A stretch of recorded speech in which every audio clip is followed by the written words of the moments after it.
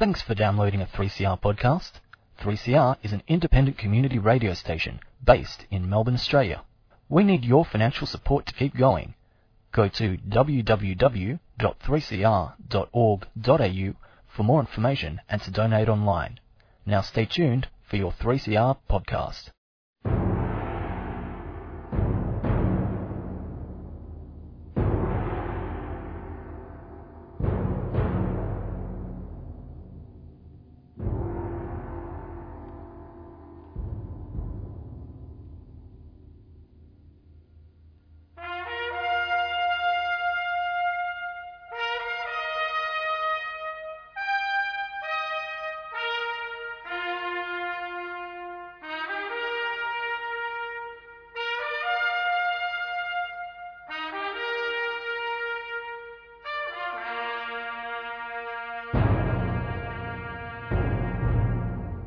Welcome, ladies and gentlemen, to the Dogs program here on 3CR 855 on the AM dial and podcast on the WWWs. Yes, the last program for 2018. It's good to have your company. This is a doozy, this one. We actually, last week we had Max Wallace on. This week we've got several people from the United States in an interview recorded over there by the National Education Policy Centre, an interview between Dr. Gregory Smith, who's Emeritus Professor of Education at the Lewis and Clark, Emeritus Professor over there, and Professor Moloe Rooks, who is an expert and has just done some really interesting work on segregation of children and education in America. Segregation of children is something that we're actively attempting to do here in Australia. We segregate them on terms of postcode. This has been proven over 2018. And this interview highlights the consequences of when you segregate children out, not just in terms of postcode and income, but in terms of race, which is what they've done over the years in America and are continuing to do at an accelerating rate in 2019. In fact, this program will be focusing on the United States and what's going on there under the rule, I don't think you can call it government, under the rule of their current president, and what the Education Secretary Betsy DeVos is on about at the moment in the United States in terms of resegregating schools, but also in terms of some other things which I'm going to tell you about later. It involves guns. It involves shooting people in schools on purpose. And Betsy DeVos's ideas about why that's a good thing. We'll also be talking in broad strokes about what's going on between the Victorian state government, which is newly elected and empowered, and the federal government, just briefly, because they've had this little argy-bargy about money. And I think it's important that our listeners have an understanding about exactly where the money's going to when it comes to education in the schools of Victoria in 2019. But with all that coming up, and of course our great state school here in Melbourne, Keilor Downs Secondary College, congratulations to them. They're our great state school of the week. I'll be explaining why they're so great at the end of the program, because it's always nice to finish on a bit of good news. So hang around until then. We'll be going on a little trip, an interview to the United States and talking about what's going on in there, and coming back to Keilor Downs to finish off the program. All of that after this. Rap with Young Philly, Sing with Fia, Breathe with Arvit Misra, Yodel with Sue Hart, and much, much more at the Wat Singers Festival, January 11 to 13 at the Abbotsford Convent. Go to wat.com.au for more info or ring 9417 1983. A 3CR supporter. Hi, it's Joe here from Music Matters. Just letting you know that as part of summer programming, I'll be doing a 2-part special compilation of artists that have come into 3CR to perform live for Music Matters. Tune in from 12 noon to 2 p.m. on Friday, December 21st and Friday, January 4th.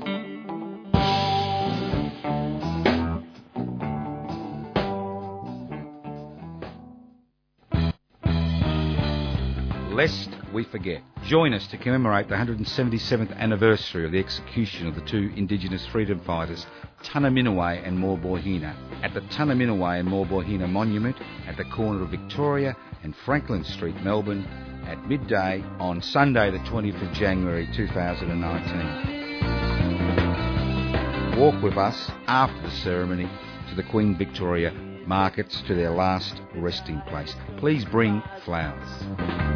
By the government ministers. The first hour of the ceremony will be broadcast live by Community Radio 3CR. If you can't join us for the ceremony, listen in to 3CR midday to 1 p.m. Sunday the 20th of June. Stand up, black brothers, and fight for our rights. And not be taken in by lies.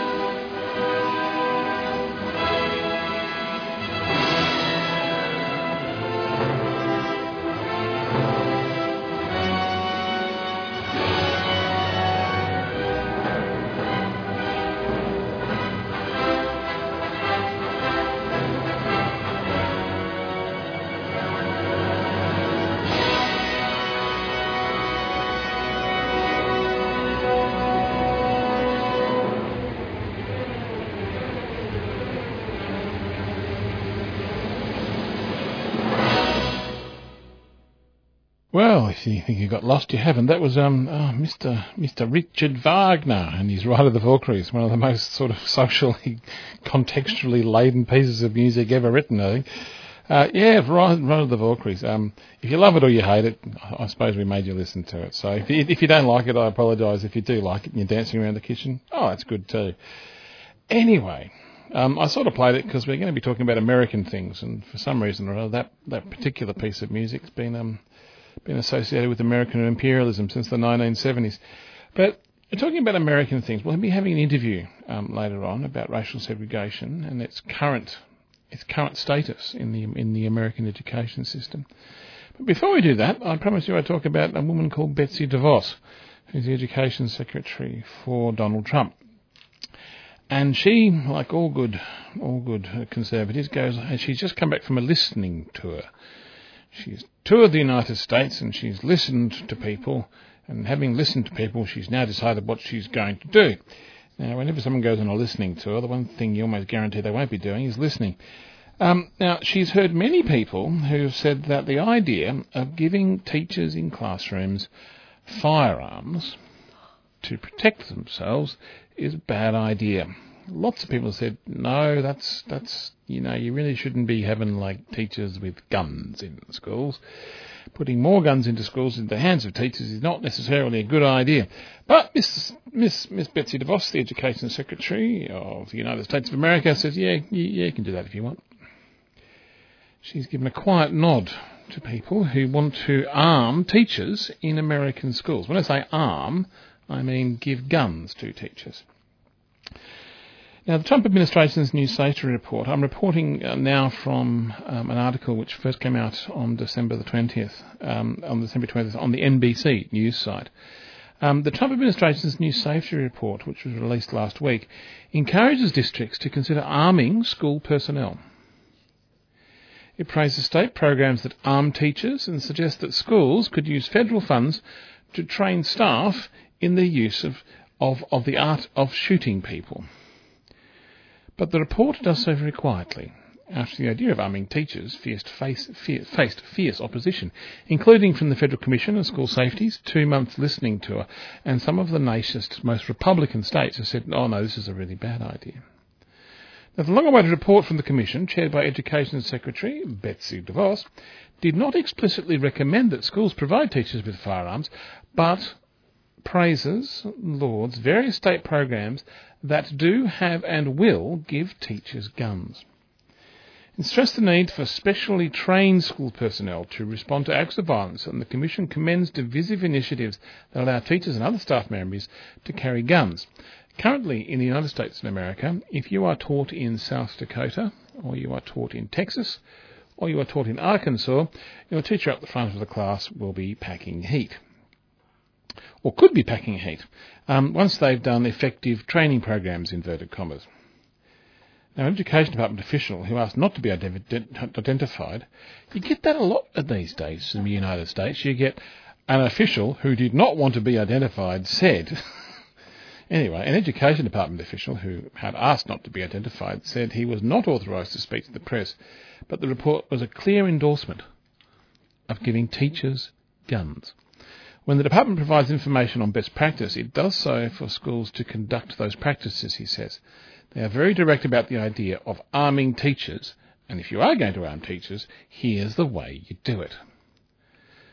So the solution being put forward, or one of the potential solutions to school shootings or violence in schools, is to give teachers guns.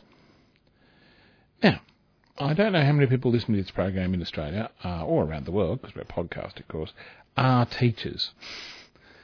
But we all have worked with teachers that we know in classrooms that habitually, on a daily basis, lose their temper. They shouldn't be given straps Yeah, or canes, let alone guns. Yeah, like, I suppose in America what they're saying is they're going to ban corporal punishment in schools, but they're going to introduce the capital. Oh, I'm being facetious here. That's not what they're saying. But my goodness, it's a foreign country, isn't it? It really is. So, sometimes people say the past is a foreign country, but what they're talking about, giving guns to teachers in schools as a matter of policy, training teachers to use guns to defend their students against incursions from mad people who come into schools to shoot the children. Anyway, I just thought I'd mention that because America is a very different place. But sometimes in Australia, when we talk about education or policy, we look to the future. And when we look to the future, we see what happens in America, because it usually happens in Australia a couple of years afterwards. So I hope that's not one of the madnesses that we will adopt. However, in Australia, in 2018, we have reported in this program that Australia's the children of Australia are becoming more and more segregated. And they're becoming more and more separated and segregated from each other. The government is separating and splitting our children into public school children and private school children, and funding both equally. The private school students are put into schools where they can be segregated out from the rest of the population. Those schools are exempt from the anti-discrimination legislation of the country, as we discussed with Max Wallace last week. And the educational attainment of students in Australia is becoming more and more determined not by how well they do at school, but the postcode in which they live, or indeed the religion to which they hold. Certainly, as Australia, we are becoming a more and more segregated society educationally, and perhaps it can be argued we're just becoming more and more segregated than we used to be. But in America, in this interview that we'll be highlighting now on the Dog program, it's brought into stark contrast, because in America, they don't argue about whether we are or we aren't. They know they are, and this has to be addressed. And we'll be listening now to an interview, I think a very interesting interview, between Professor Gregory Smith and Professor Molawe Rooks, both of whom are interested in education, and Professor Molawe Rooks is particularly interested in segregated education in the States of America. But no more from me, I think we'll hand it over to them. This is Greg Smith with the National Education Policy Center's Education Interview of the Month.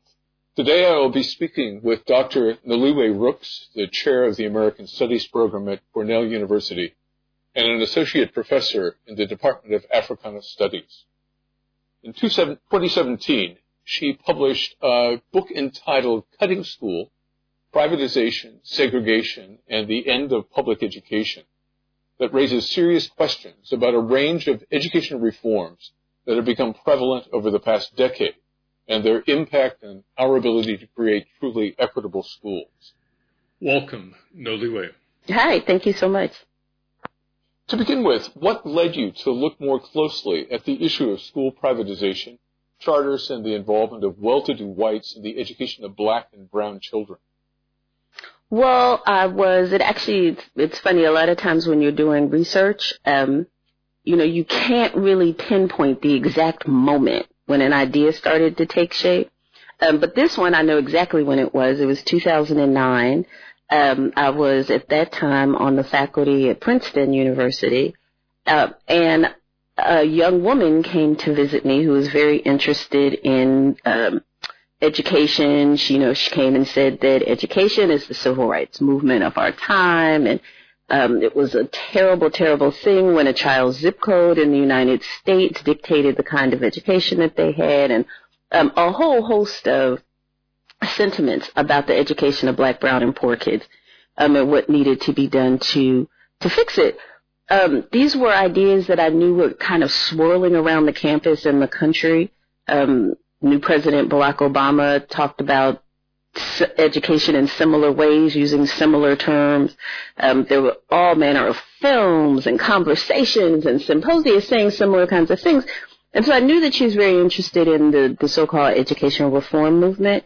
But the thing that brought me up short and actually led to the book was the more that we talked, the more it became clear that she just did not believe that it was necessary to start to include people who lived in those communities, the students, the grandparents, the social workers, who were actually educating and supporting children in, the kinds of school systems that she said she really wanted to dedicate her life to targeting. More than that, she really seemed to think, or she said, that it wasn't really all that necessary to include those folks because, she and others who thought like her really did have a handle on some things that were working. And if community people had a handle on things that were working, schools just wouldn't look like that.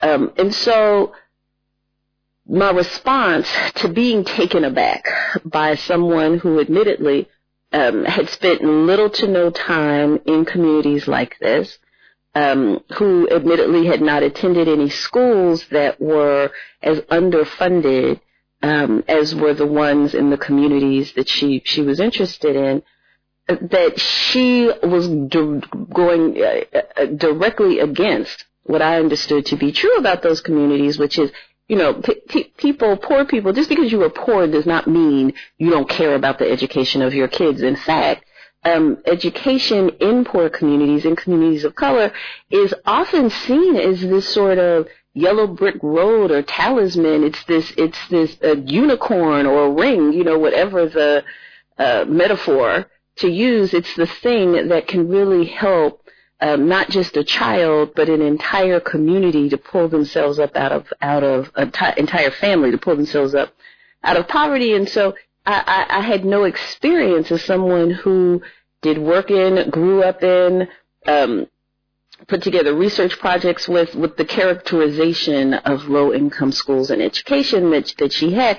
And literally the book got started with me trying to figure out where that came from, where that kind of disconnect, that difference between what people, with so many, not every single person maybe, but so many people over the decades have said, is this thirst for education and is this relentless fight to bring quality education into those communities, with people who are saying, well, we're here to help you, but we don't need to talk to you. And so literally that moment, that one conversation is what got the whole thing started.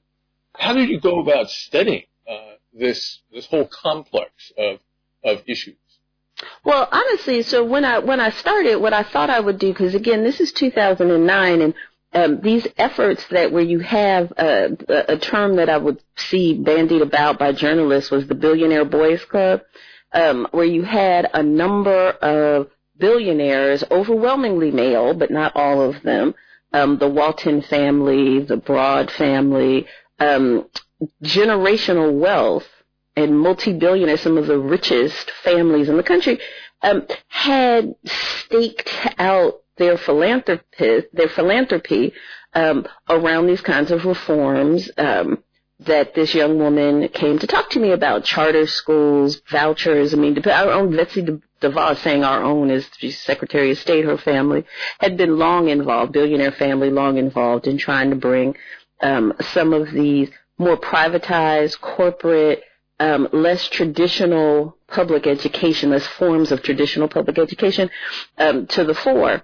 And I initially, was trying to figure out when that started. When is it that because I wanted to get to back up enough to the moment before we had that kind of deep-pocketed, moneyed interest in communities, again, that for the most part, the people funding these efforts just didn't know anything about.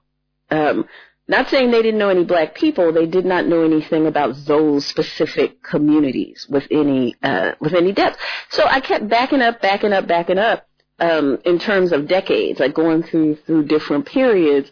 And so, it's kind of like, well, I'm sure it's the Reagan presidency that brought this all to the fore. So I'll just sort of start, maybe in the 70s, and that won't be happening.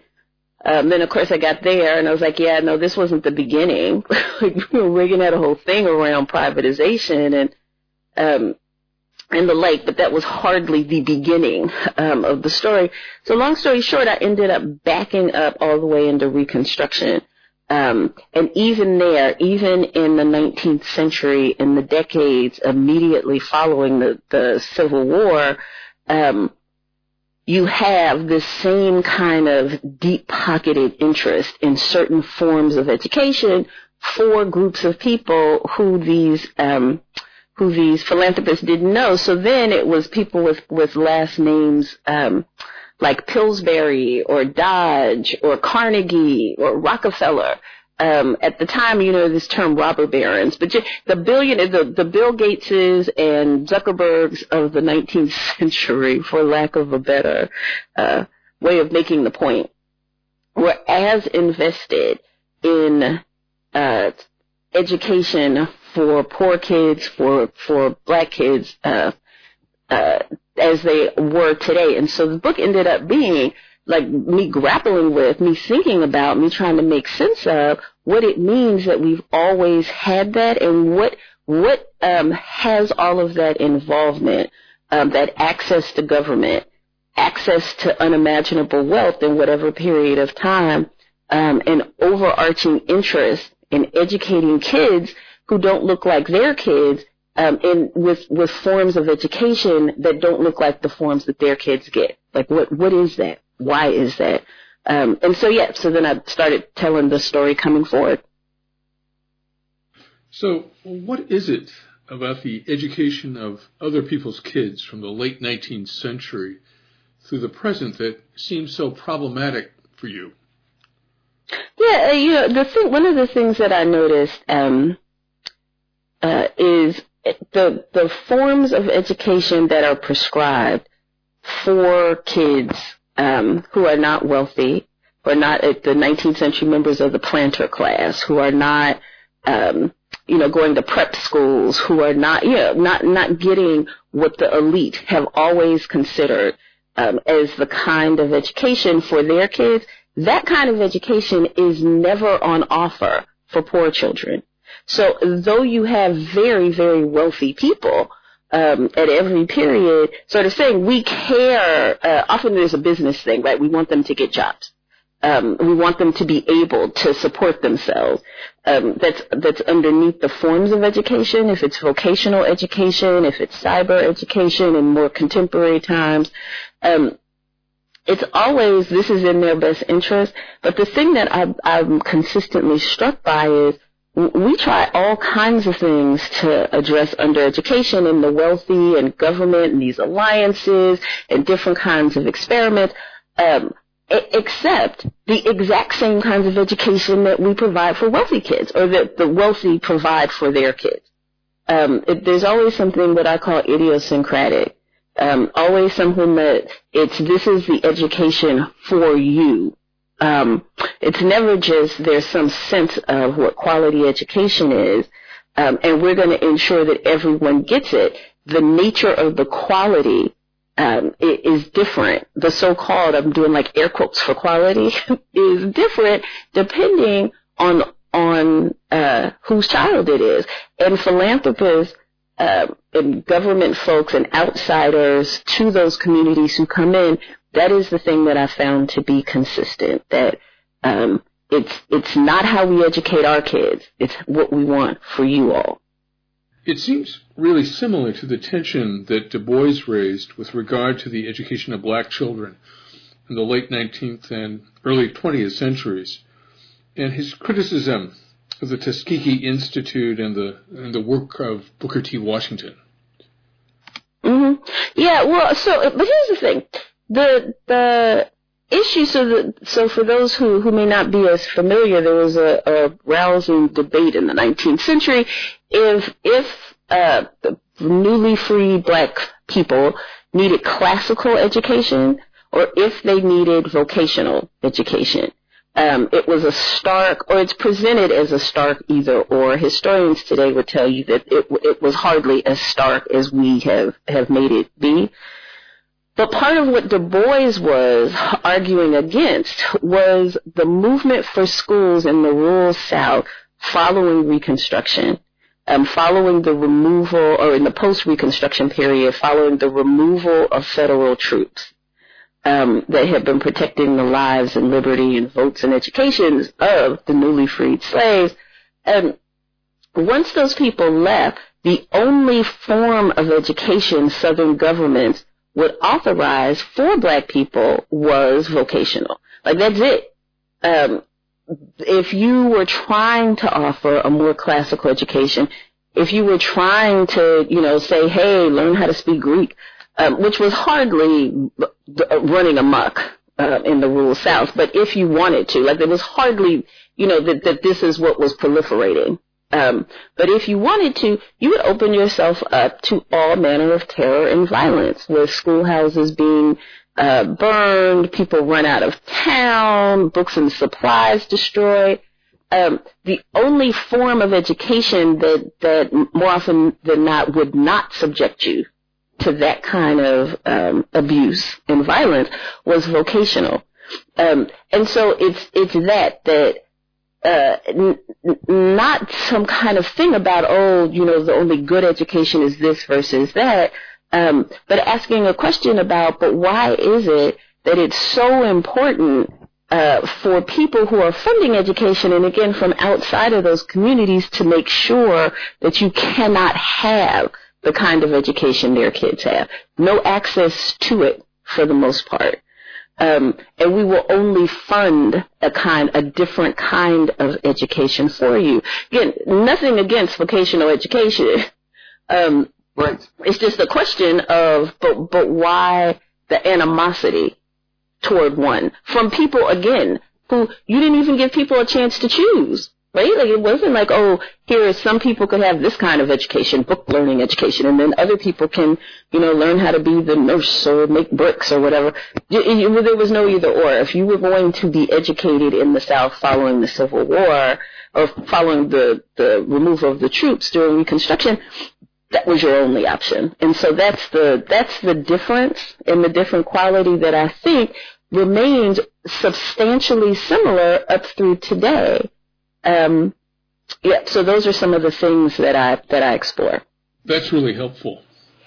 You coined the term segronomics to describe the involvement of white philanthropists and entrepreneurs in the education of lower income students.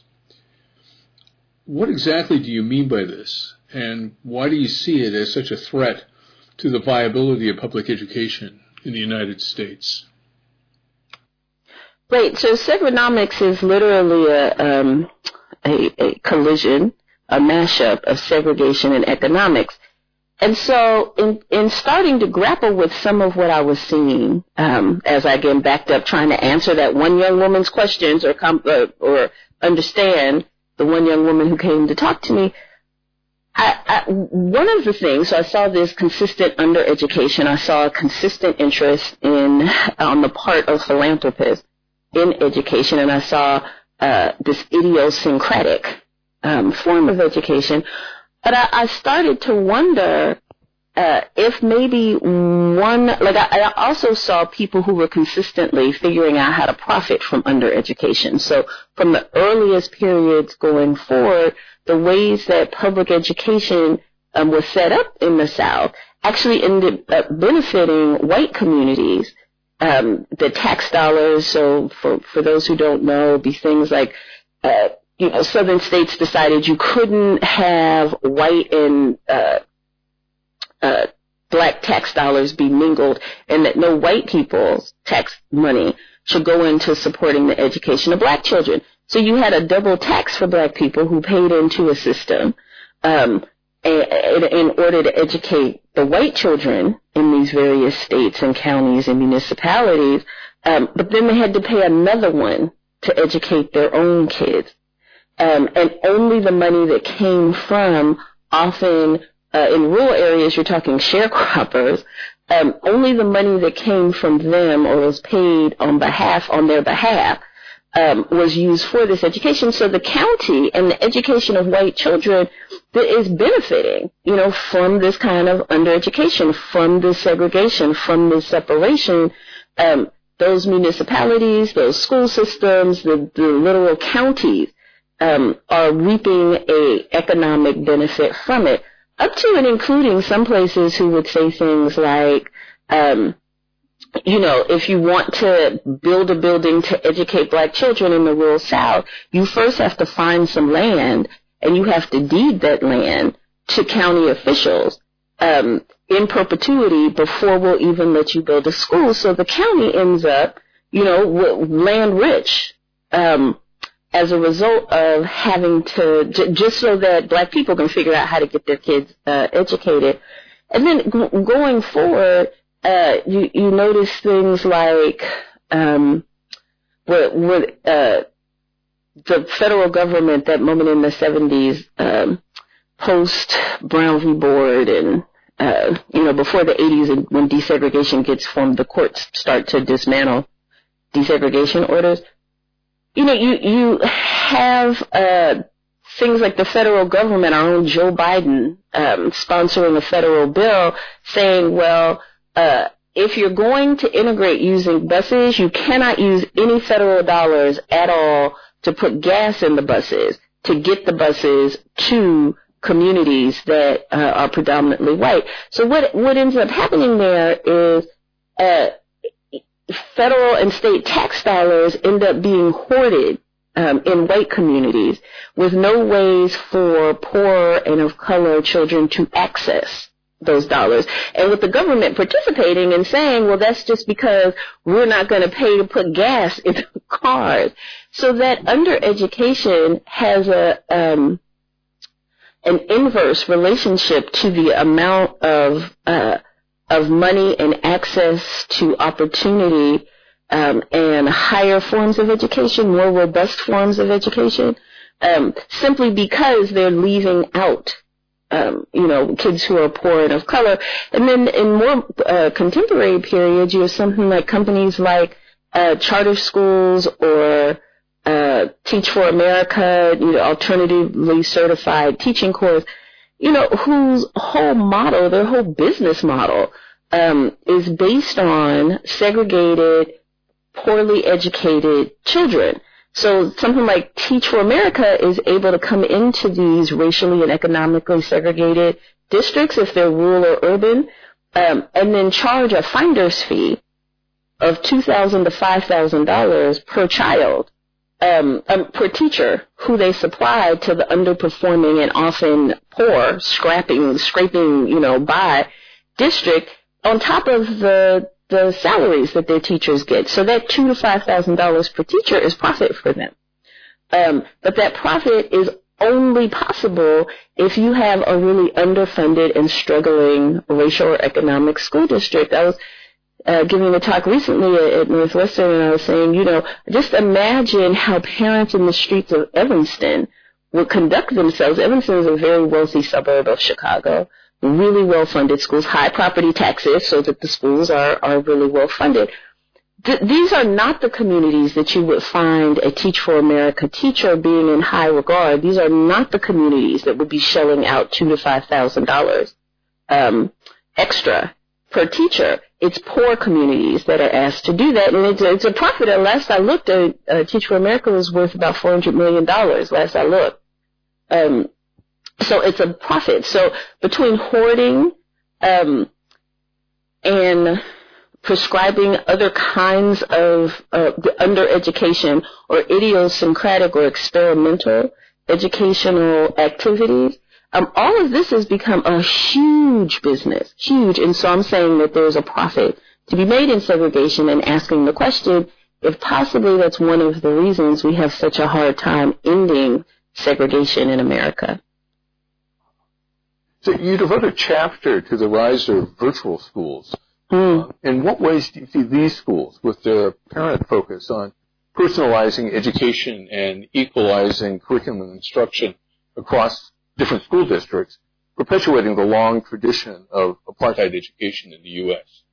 Right. There was just recently, in the end of October, an article that I found fascinating in this regard, all about how parents in Silicon Valley, this was in the New York Times, not trying to big up them, it's just where it was, parents in Silicon Valley who work in the tech industry were saying that they just do not allow their kids to have any screen time whatsoever. That, they want their kids to develop with imaginations. But so wealthy parents have this whole thing, increasingly, about too much screen time for their kids is harmful to their development. I found that really interesting because there's in rural areas, states are struggling with the cost of educating undereducated kids. Special needs kids who do not have very strong basic skills. And one of the things that's been proposed is, why don't we let the computer do it? Why don't we, use technology, as a way of filling in those gaps, letting kids work at their own pace. If kids are being homeschooled, this is great, or kids who are being bullied, or kids. So this kind of virtual education works beautifully if you are a strong student. If you are gifted, if you have good basic skills, if you have intellectual curiosity, this works beautifully for you. However, if you are already intergenerationally undereducated, all of the research that we have, all of the data show that it doesn't work for you. You fall farther behind. Your skills, you acquire skills, it's more difficult. There's so little good news in this sector that, again, you have to ask, well, why does it keep expanding? Like, why? Now, it's been around long enough for us to begin to look and to see that it doesn't work as advertised. Intuitively, yes, it may make sense that, you can have one teacher teach 3,500 people or something because of technology. Intuitively, that might make sense. But we now have enough hard data to see that is not the case for a variety of reasons, most of it being that the kids need more one-on-one attention. They need more and different kind of help, as opposed to less. So, but that sector, is a multi-billion-dollar-a-year sector, that even more and more people are piling on. And so despite the fact that it's undereducating some kids, it's making some companies a lot of money. And again, it is not a form of education you see in highly resourced school districts. You do not see the highest resource school districts saying, let's just put our kid in with a computer and a virtual classroom. You argue that the proven solution to apartheid education in this country is fully integrated schools, something that journalist Nicole Hannah-Jones has persuasively written about as well. Yeah. What do you think will need to be done to accomplish this end? Well, okay, and let me be clear. That is the only thing we have ever seen that has worked at scale, because I get a lot of pushback from parents, especially parents of color, around this very topic, where they're kind of like, but why do our kids have to be consistently traumatized or be sent places where they're not wanted? And unfortunately, that's a different question. So I just want to bracket it with the thing that we know that has worked in the South from 64 to about 80. More or less, or really from about 70 to 80, was where you saw all of the ills that we wanted to address start to narrow, all of those gaps start to narrow, was racial and economic integration. I think, though, in this day and age, because so many of our districts are so racially segregated, and because racial integration for a lot of people has become this knee-jerk, it's become a battlefield, even more of a battlefield.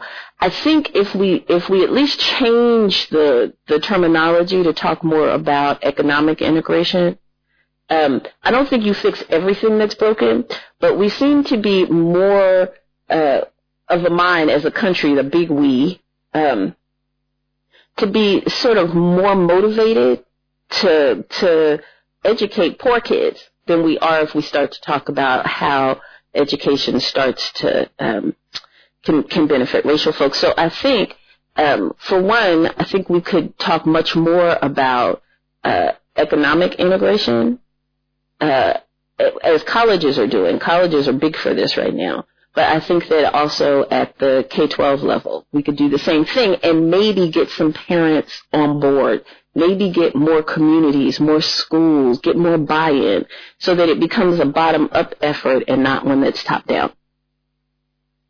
That's helpful. Given the current Secretary of Education's support for vouchers, charters, and virtual schools, what kinds of things do you believe our listeners and policymakers could do to address the agenda you're proposing and defend public schools from those who wish to privatize them? Yeah, I think that this has been a long time coming. I mean, in my world, this has been coming since the 19th century, but certainly in the 21st century, at the level of electoral politics, there has been a concerted strategy that is local politics build from the local, from the most local out, to have people who support you in the ways that you think. And I think to begin to push back on some of this, it's going to take that kind of long view. I don't think that one election will do it. I don't think that one candidate is going to do it for us. I think that it's a much more broad form of organizing where we start at the most local levels, looking at what schools need, school by school, and begin conversations about how to get it for them. Are there any organizations that you're familiar with that have started doing this? Yeah, well, there's, we're at 28 minutes, there's Integrated Schools, which is a community of white parents across the country using technology to really talk about how they and other white parents can educate themselves in the ways that they need to be ambassadors for racial integration, so that white parents who have historically been seen as a source of the problem, consistently seen as blocking the schoolhouse door, what this organization is saying is let's start with them so that they can get with their neighbors to help to open up the schoolhouse door. That's that kind of hyper-local, because, again, they're all over the country and they're forming themselves into different kinds of conversational groups and targeting different schools and making the choice to send their kids to under-resourced schools. Well, many thanks, Nalue, for your work that will hopefully alert both the public and policymakers to the way in which many contemporary education reform strategies are actually diminishing the capacity of schools to overcome the social and economic divisions that have become so problematic in our country.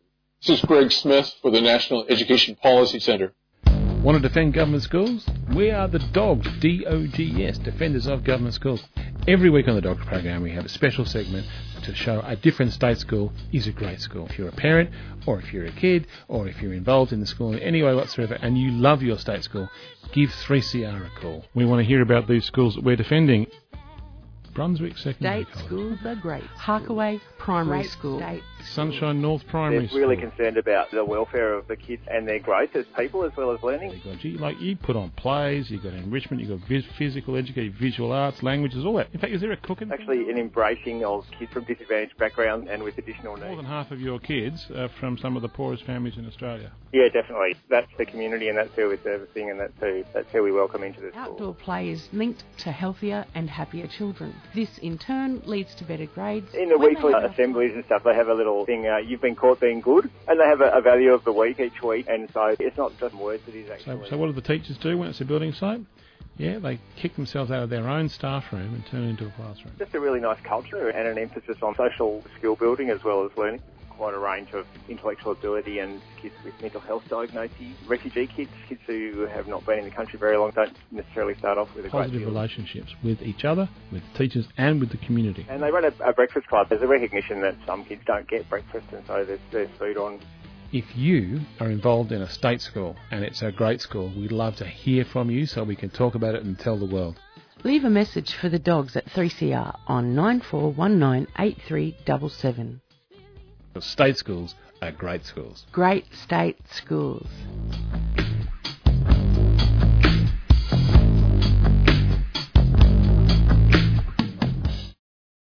Welcome again to the Dogs program here on 3CR 855 on the AM dial. I thought I'd give our listeners a little bit of a heads up what's going on with the money and the stoush between the federal and Victorian state governments. Now, the federal government basically backed down on its refusal to offer Victoria a short-term school funding deal at the end of 2019, diffusing a potentially destructive standoff as it attempts to clear the decks for the federal election. The Commonwealth and state education officials spent the weekend hammering out a deal this last weekend that could break the current impasse and deliver independent schools $1.7 billion, which is half of their 2019 funding. Now, the problem was that all the independent schools and all the Catholic schools were jumping up and down because the Victorian state government said, we're not doing a deal until you fund the state schools.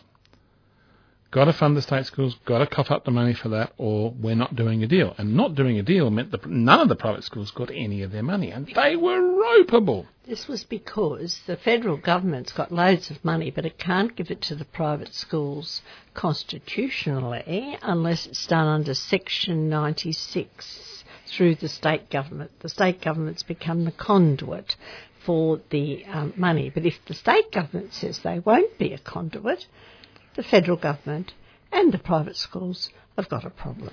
And they did. So basically, the federal government kicked it down the road. We'll be talking more about this in 2019 because it's going to keep coming up.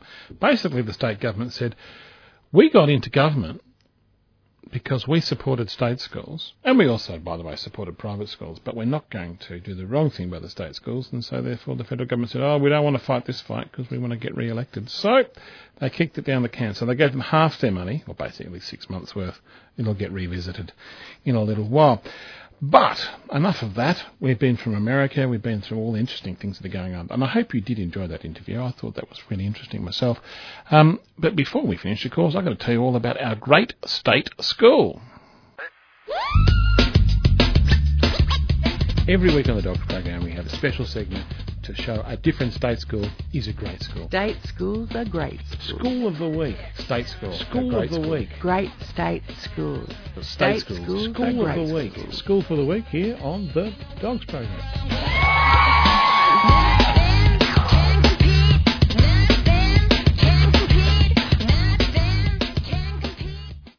Welcome back to the Dogs program. Now, of course, we're going to talk about that great state school, which is Keilor Downs Secondary College in Keilor Downs, which is on the northwestern edge of Melbourne. Now, I'm going to talk about Keilor Downs because Keilor Downs has done something exceptional. Keilor Downs has broken the padlock of the postcode Nazis. Keilor Downs, in terms of their VCE results for 2018, have done something exceptional. They've broken through the 30 barrier. That is to say, the median score for all of their VCE students is above 30, which is it's an excellent result. It's a single campus secondary school on the northwestern edge of suburban Melbourne. It has around about 125 teachers and around about, it's got the equivalent of about 1,400 kids. That's a big school. Big school. 61% of those come from language backgrounds other than English. So this is on the edge. It's got a lot of students, got a lot of teachers, and they're doing a lot of amazingly good work. What about those kids? 35% of them come from the poorest kids in families in Australia, and 29% come from the quartile up from that. So basically, 70% of these kids come from the poorest half of Australians, which is an extraordinary. Their ICSEA value is well under 1,000. And they have done extraordinary results at VCE. Their NAPLAN results are absolutely fascinating as well. Their NAPLAN results, that is kids in Year 9 in the high school, everything's doing brilliantly. Like, not just well, but brilliantly. All compared to similar schools, but also compared to all Australian schools. Now, when you say compared to all Australian schools, that's schools from richest postcodes as well. This school, Keilor Downs, I want to do a little bit more digging into this, but we'll do that in the weeks to come. Keilor Downs Secondary College are absolutely, classically punching above their weight. And for me, the fascinating thing about this whole thing, which is why I'm going to dig into it a bit further, is how much is this costing the taxpayer? Per kid, with these results, which are top-notch results, in the top 5% of the state, these kids are absolutely killing it. They're doing it for $12,000 a kid a year. That's with an extraordinary... So people say that state schools aren't any good. Just go out to Keilor Downs Secondary College and enroll your kid there. You'll be getting... And fees and charges? Yeah, $200 if you want to do some voluntary contributions. You can contribute to your education of your child for $200 a year. That's your fees and charges for Keilor Downs Secondary College. I can't say anything other than that. This school is absolutely top-notch brilliant, and it does deserve more time to be spoken about. But at the Keilor Downs Secondary College, not only do they educate, the creme de la creme of Keilor Downs, they educate everyone at Keilor Downs because they've got VET programs, they've got VCAL programs, they've got technical programs. The emphasis on the college is actually on supporting each student as an individual. And because in in a school of almost 1,500 kids, where every school, where you're focusing on every child being supported as an individual for $12,000 a year, every school should be like this as far as I'm concerned. What they're doing over there should be rolled out, and we'll take the money away from those private schools and give it to people who run schools like this. Congratulations to Keilor Downs Secondary College. You are our great state school for this week. For 3 years, teachers have had their qualifications, their pay, their pensions and their working conditions attacked relentlessly by this government. I'm the proud product of a government-funded primary school education and of a government-funded secondary school education. Australia is one of the richest and luckiest countries in the world, and there's no reason whatsoever why we can't have the very best public schools in the world. It's simply not good enough that kids with disability miss out. Our education is not for profit. Our education is not for profit. You're listening to The Dogs, the Defence of Government Schools, on 3CR.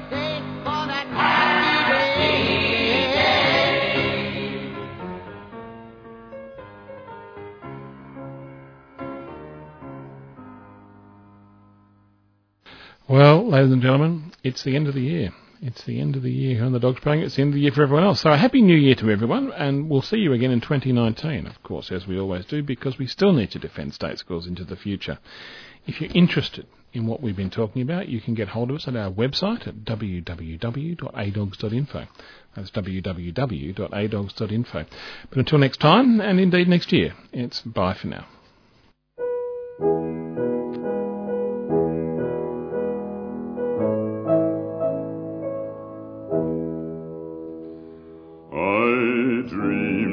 Saw Joe here last night, alive as you and me. Says I, but Joe, you're 10 years dead. I never died, says he. I never died, says he. In Salt Lake City, Joe says I'm standing by my bed. They framed you on a murder charge, says Joe, but I ain't dead. Says Joe, but I ain't dead. The copper bosses killed you, Joe. They shot you, Joe, says I. Takes more than guns to kill a man, says Joe, I didn't die, says Joe, I didn't die. And standing there as big as life, and smiling with his eyes, says Joe, what they can never kill, went on to organize, went on to organize. From San Diego up to Maine, in every mine and mill, where workers strike and organize, it's there you'll find your hill. It's there you'll find your hill. I dreamed I saw Joe here last night, alive as you and me. Says I, but Joe, you're 10 years dead. I never died, says he.